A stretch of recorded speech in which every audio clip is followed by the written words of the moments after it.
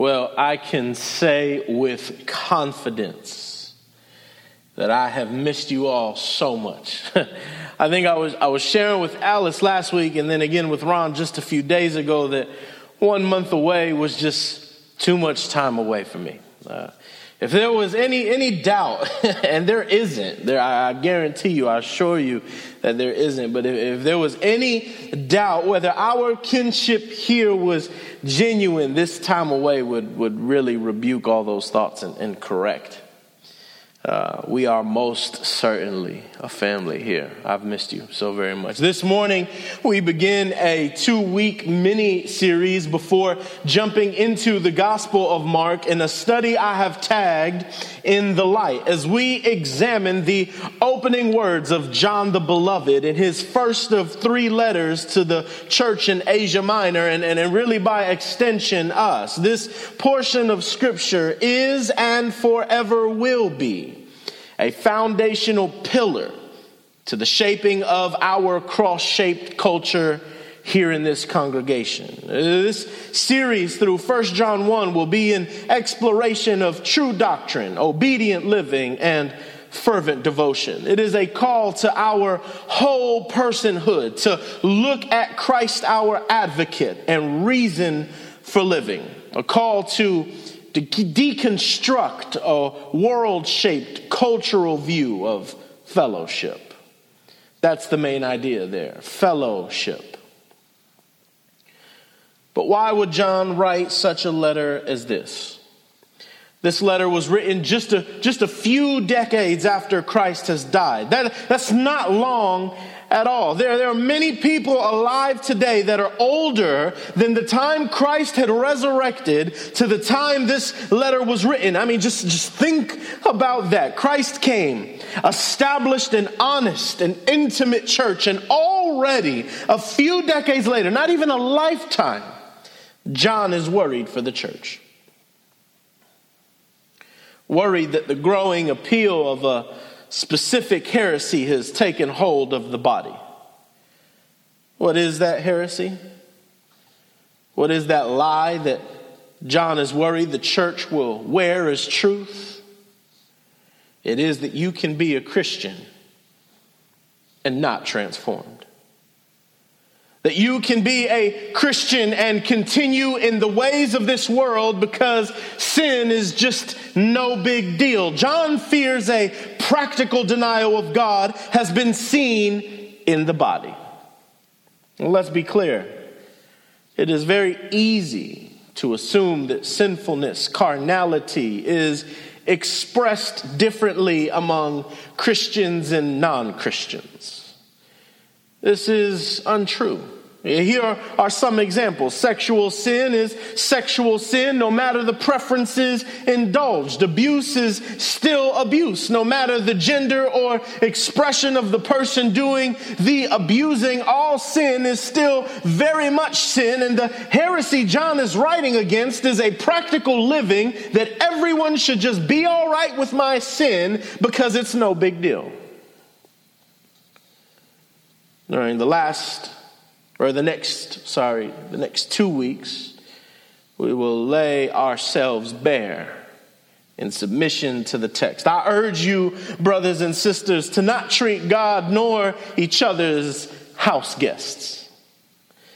And what I mean is, when you're about to have company is expected, right?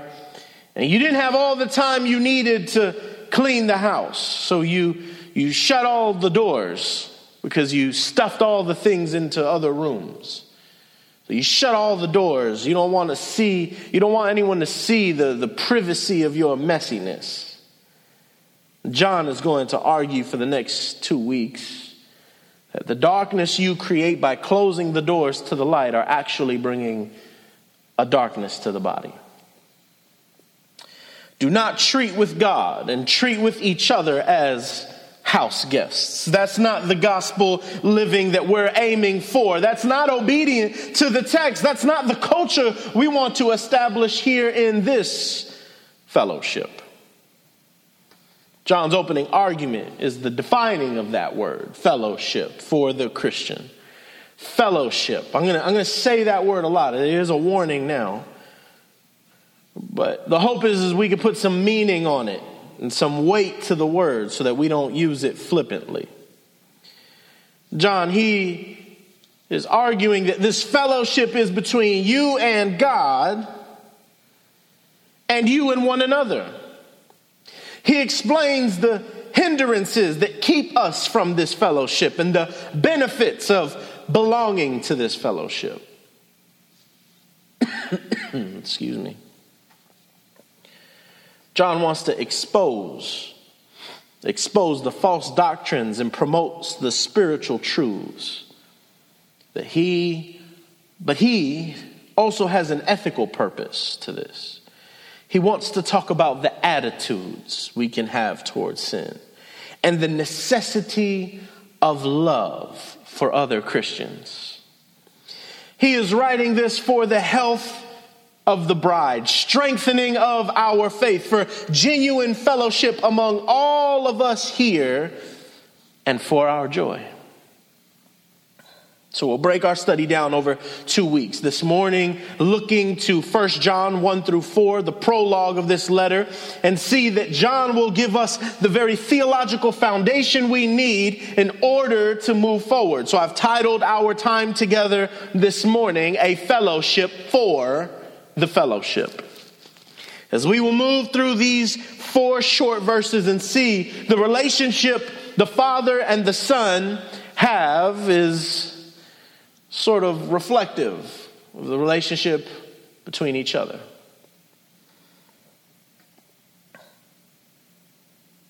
The relationship the Father and the Son have is a relationship in the same vein that we have with Him, which acts as the baseline of our fellowship with each other. I hope that's more helpful. So would you stand with me as we read God's word together, and then would you pray for me as I pray for you as together we hear from God.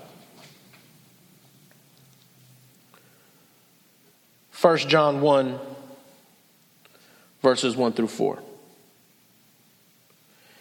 That which was from the beginning, which we have heard, which we have seen with our eyes, which we have looked upon and touched with our hands, concerning the word of life. The life was made manifest, and we have seen it and testified to it and proclaimed to you the eternal life, which was with the Father and was made manifest to us. That which we have seen and heard, we proclaim also to you, so that you too may have fellowship with us. And indeed, our fellowship is with the Father and His Son, Jesus Christ. And we are writing these things so that our joy may be complete. This is God's word. Would you speak a word of prayer with me? God, we need your help this morning. We need your grace. We need your mercy, your kindness to be revealed once again to us, to make clear to our minds.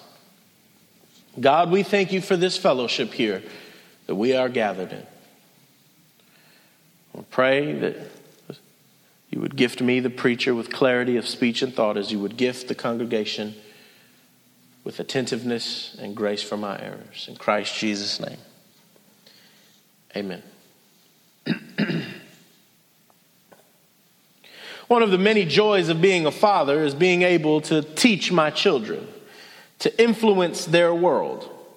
My wife and I decided very early on that we weren't going to hold our children to believe in the fictional characters that you and I probably grew up believing on certain important holidays and life milestones. But recently this year, I broke that rule. For Grayson's birthday, we went to MGM, or as it's called these days, Hollywood Studios. And there was a palpable wonder to the imagination of my 2 youngest children that I could not bring myself to correct. The characters of the park would come out periodically, and my kids immediately tugged on my shorts and asked me, is that really a stormtrooper? Is that really Chewbacca? Is that really Woody and Buzz and Toy Soldier from the movie? Is it real, Dad? Grayson, my middle child, he says everything with his eyes, right? He'll try and lie to you straight up, but his eyes always tell the truth. He looked at me and said, "Is that really Mickey?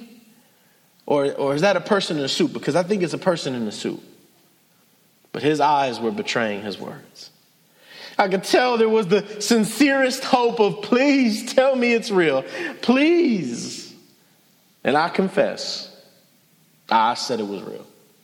I couldn't help it. And then later on, I told them the truth.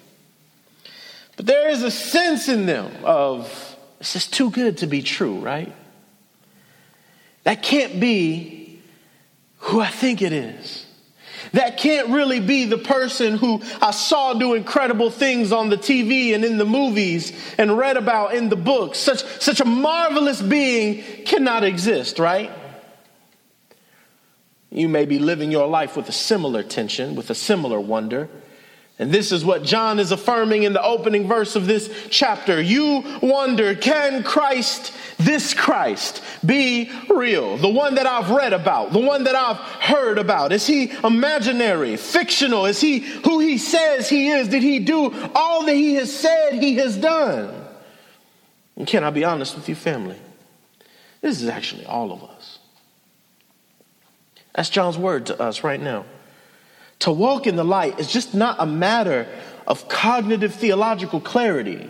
How you live tells us what you actually believed. I mentioned before, John has a theological purpose for writing, and he has also an ethical purpose for writing, and both are birthed out of his pastoral purpose for writing. He can't start with verse 6, right? He can't go straight to talking to us about practicing walking in the light until we address the state of our belief. There are practical questions we can ask to identify our theological inconsistencies. Ray Ortlund asked these questions. Who else in this church and among the people you know, who else knows what's really going on inside you? Who else knows what you're really facing? Who else knows that you're really not doing well? God does not want you to do it alone and has located you in this precious community to drop all pretense and become vulnerable. Family, think about this for us. I mean, close your eyes right now and answer these questions. Who else knows? Who else knows what you're going through? Who else knows the doubts that you have in your heart? Who else knows the level of frustration you feel? Think about it.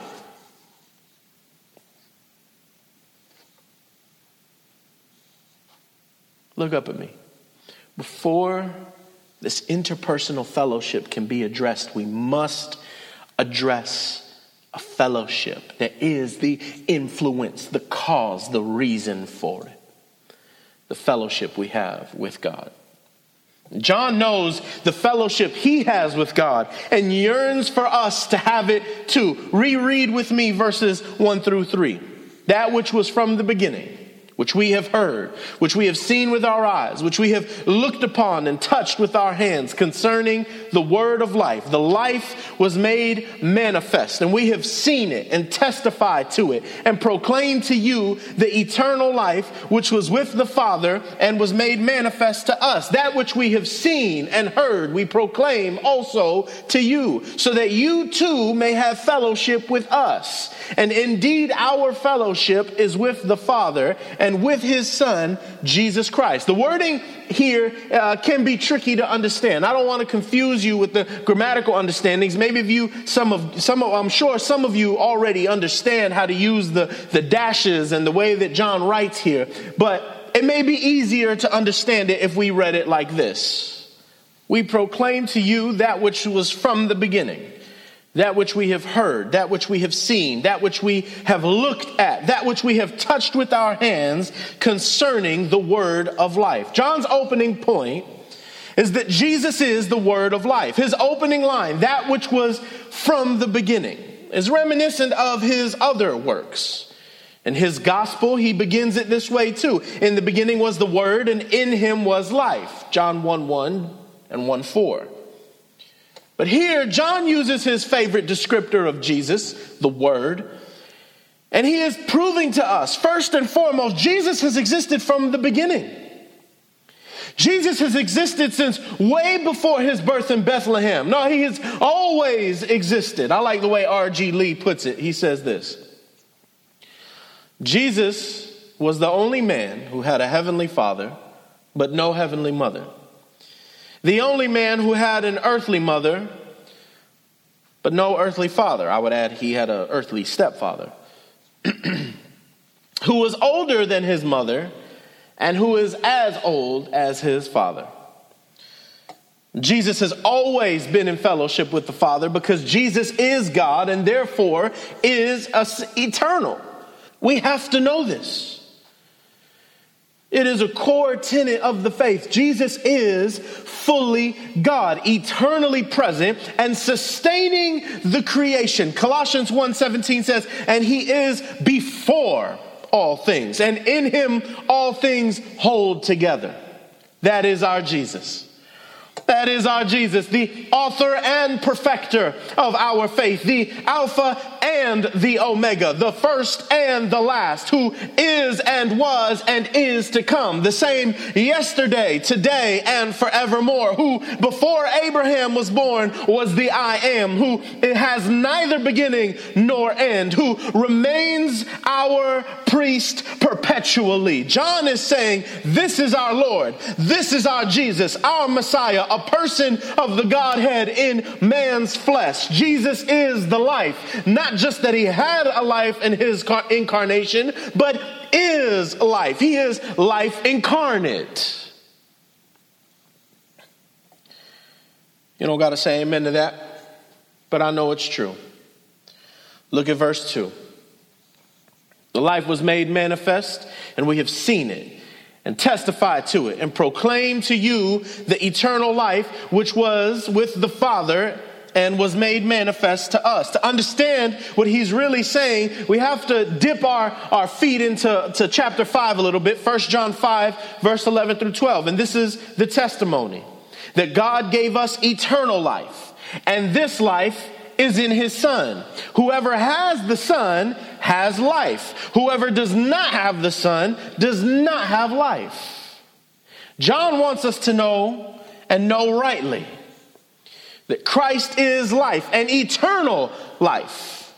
And he invaded our space and time in an actual point in history and made it possible for us to have fellowship and eternal intimacy with the one true God. This is important, family, because it deeply affects the way we live. Belief in this truth that Jesus the Son had fellowship with the Father and came to this world so that we may also have fellowship with him is transformative. It is a truth that when fully embraced, realized, accepted, has everlasting consequences. When God becomes man, and that's realized, it removes any notion in man that he can be God. Yeah. We can no longer do our own thing, live our own way, have free license to sin. We have no self-sufficient reality because Jesus is Lord. He frees us, his children, from the burden of believing that they can be Lord. Because Jesus is Lord now, we have to listen to what he says. Because Jesus is Lord now, we have to live in the reality of what he has done. Because Jesus is Lord now, we have to live with our eyes fixed on him and our lives in his hands. Because Jesus is Lord, he is the way, the truth, and the life. John says, I heard him. John says, I have seen him, I have looked upon him, and I have touched him with my own hands. John is making an eyewitness account of Jesus' humanity and his deity. John says, I was there in the 5th chapter of Matthew's letter when Jesus says, blessed are the poor in spirit, for theirs is the kingdom of heaven. He says, I was there in the 9th chapter of Mark's letter when he took Peter, James, and I to the mountaintop, and he transfigured before my eyes. I saw it when his clothes became radiantly white that not even bleach could do. And I saw Elijah and Moses there talking with him. And he told me not to tell you this until after he rose from the dead. Speaking of, I was there in the 23rd chapter of Luke's letter when he spoke his final words. I looked upon him as he said, Father, into your hands I commit my spirit. And I was there in the last chapter of my letter when he revealed himself resurrected to us and had breakfast with us. I sat at his feet. I cooked with him. I passed him the bread and the fish. I held his nailed, scarred hands in my own. I love what John is saying here. Spurgeon comments, nothing wins people like a personal account. I love that. Nothing wins people's minds like eyewitness testimony. John's case for the incarnation of Christ is very simply, I have heard him. I have seen him. I have looked upon him with my eyes. I have touched him with my own hands. John is emphatically telling us Christ is real. He's not a legend or a phantom. He's not imaginary or folklore. He's no liar that deceived thousands. No, he is real and existed from the beginning. Verse 3, that which we have seen and heard, we proclaim also to you, so that you may have fellowship with who? Us. And indeed, our fellowship is with the Father and with his Son, Jesus Christ. That is the impact that Jesus has had on his people. Their world was different. And they had to tell everyone. Jesus making you family with him means you want others to be family as well. That's a good one. In verse 3, John is saying, what I experienced, I also proclaim to you. I tell you about this. I share it with you. I can't remain silent about this. And family, neither can we. We cannot remain silent. We have to proclaim the eternal life-giving word that is Jesus with everyone. Because we have also seen, we have also heard, we have also touched and looked upon not the incarnate Son in the physical, but in the spiritual. We have experienced him by way of his family. Do you see the connection? Do you see the connection, the fellowship that John is talking about? Jesus' fellowship with the Father meant that the fellowship he would have with his people would mean that they too would have fellowship with the Father. And that means that they will have a fellowship with each other. If you have any enjoyment in Christ, any one thing that you have learned from him, remember that is never in the context of you alone. It is always for others to share in with you. Koinonia. Koinonia, that's the Greek for fellowship used here. It means to have something in common. Something in common that is significant and important by way of participation. It entails the joy and oneness in a group of people who are in an accord or regarding something that really matters, a common working together for the goal. John Onwuchekwa in his book on prayer says this: No longer are we individuals consumed with our own worlds. We're interdependent parts of a body called to give thanks together and grieve together. Our joys and sufferings are no longer merely personal and confidential. They're meant to be felt vicariously. Everyone in the community is called to experience the joys of God's goodness in the lives of others while simultaneously inhaling the secondhand smoke of each other's hard times. The secondhand smoke of each other's hard times. I love that analogy. I hope dearly that what I'm about to say doesn't distract some of you from the beauty and the profundity of what I'm about to say. If this is a deal breaker, just let me know. We'll have a conversation. We can figure something out. I want to share a part of my life that I really enjoy partaking in. And there's a bit of a risk for me to share this with you. So confession. Good for the soul, bad for the reputation. I understand it. I love smoking cigars. Again, I hope that's not a deal breaker. But if it is, we could talk about it. Don't just cancel me. But I love it. I love it so much. Let me explain why. I've been doing it for about 7 years now. And out of the 7 years that I have been doing it, I can think of maybe 4 or 5 times, my wife will tell you, that I have done it alone, by myself. It's just not the same. I am most happy with the experience when I can inhale the aroma of someone else's cigar. I enjoy the experience so much more when the notes of someone else's experience are shared with me. I deeply love, when I get to give the compliment, hey, that one smells good. As things are typically for me, it's deeper than just the cigar. I am sharing with you in an experience of life. And even though the notes of our experiences aren't the same, mine may taste more bitter, more earthy, more grounded, and yours may be more sweet, more fragrant, more elevated. I get to share in that experience with you. I can't take it all.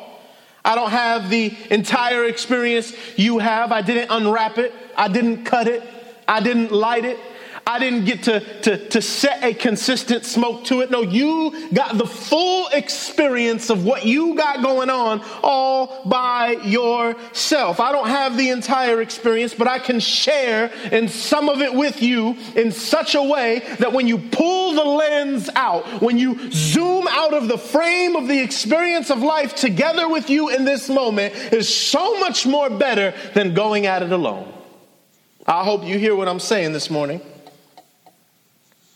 Unlike any other religion, and unlike any sermon our secular age is preaching to us, Christianity brings us into an intimate relationship with our Savior, and it doesn't end there.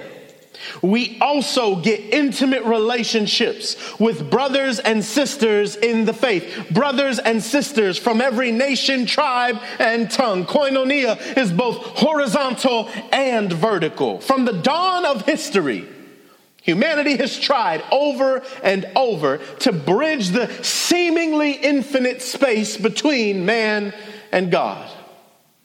But we learn here in this beautiful letter of love that the great chasm is bridged by Christ.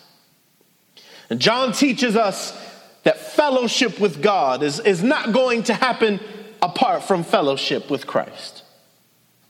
Fellowship is the spiritual connection between God and man with man, believer to believer. It makes sense that John would make this connection, implying deep relationship with God and each other as a friendship, because he writes in his gospel The words of Christ saying this, John 15, verse 12 through 15. This is my commandment, that you love one another as I have loved you. Greater love has no one than this, that someone lay down his life for his friends. You are my friends if you do what I command you. No longer do I call you servants, for servants does not know what his master is doing, but I have called you friends. For all that I have heard from my Father, I have made known to you. Jesus is expressing his heart for his disciples in his final days. And he joins love, friendship, being known to the Father all together.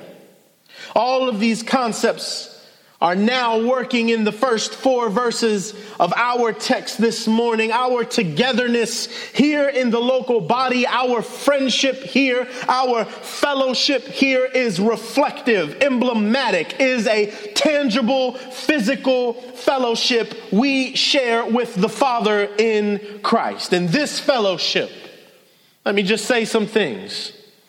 In this fellowship, you should never feel alone. Because in your fellowship with Christ, you can never be alone. Hebrews 13:5, I will never leave you nor forsake you. You should never feel, in this fellowship, you should never feel like you don't have peace. You should always have peace. Because in your fellowship with Christ, you have his peace. John 14:27, peace I leave with you, my peace I give to you. Not as the world gives, do I give to you. Do you remember in our study of Mark when Jesus' family came? And he asked the crowd, who is my mother and my brother? You are. Those who do my Father's will. The most important thing you can have in common with someone is not your blood, it's not your race, it's not your preferences, but your union with Christ. And that is more significant than even those unsaved in your family. Who is your brother and who is your sister? Look around the room. Who is your brother and who is your sister? This fellowship is sweeter and closer than any other fellowship you can have. Later on in the letter, John is going to talk about the practical implications of this, and we'll do that next week. But this morning, what we have is deep orthodoxy that should lead to our deep orthopathos. Deep truths that inform and stir deep emotions. Look at verse 4. And we are writing these things to you so that our joy may be complete. This is a direct quote. This is a direct quote from Jesus in his gospel letter, John 15:11. These things I've spoken to you, that my joy may be in you and your joy may be full. John 16:24. Until now, you have asked nothing in my name. Ask and you will receive, that your joy may be full. John 17:13. But now I am coming to you, and these things I speak in the world, that they may have my joy fulfilled in themselves. All 3 of these examples, Jesus' concern is the joy of his people being made full or complete. John writes, verse 4, with the same concern of Christ, that the fellowship's joy may be full or complete. He is concerned that the church may not only be sustained, but also increase to the fullness of the words of Christ.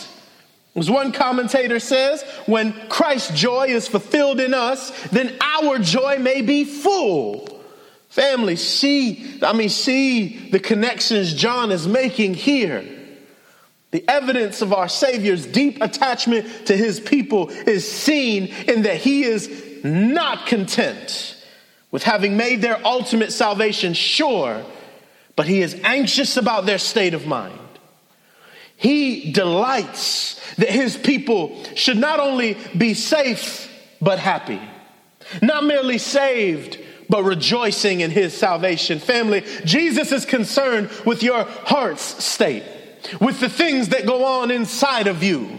He is for your joy, that you have a heart full of joy, that you may know what joy means, not defined by the small glimpses of joy we experience here in this world, but the joy that we can only receive in Him and share in with your church family. True joy is not found by the outward circumstances of this life, but shaped by the cross of Christ and experienced in fellowship, vertical and horizontal. Joy is your present reality in Christ. Joy is your strength. Joy is your shield. And you can hold tightly to Christ's joy and lock arms tightly with those around you as you sing together, what a fellowship, what a joy divine, leaning on the everlasting arms. Oh, what a blessedness, what a peace is mine, leaning on the everlasting arms. The song says, leaning, safe and secure from all alarms, leaning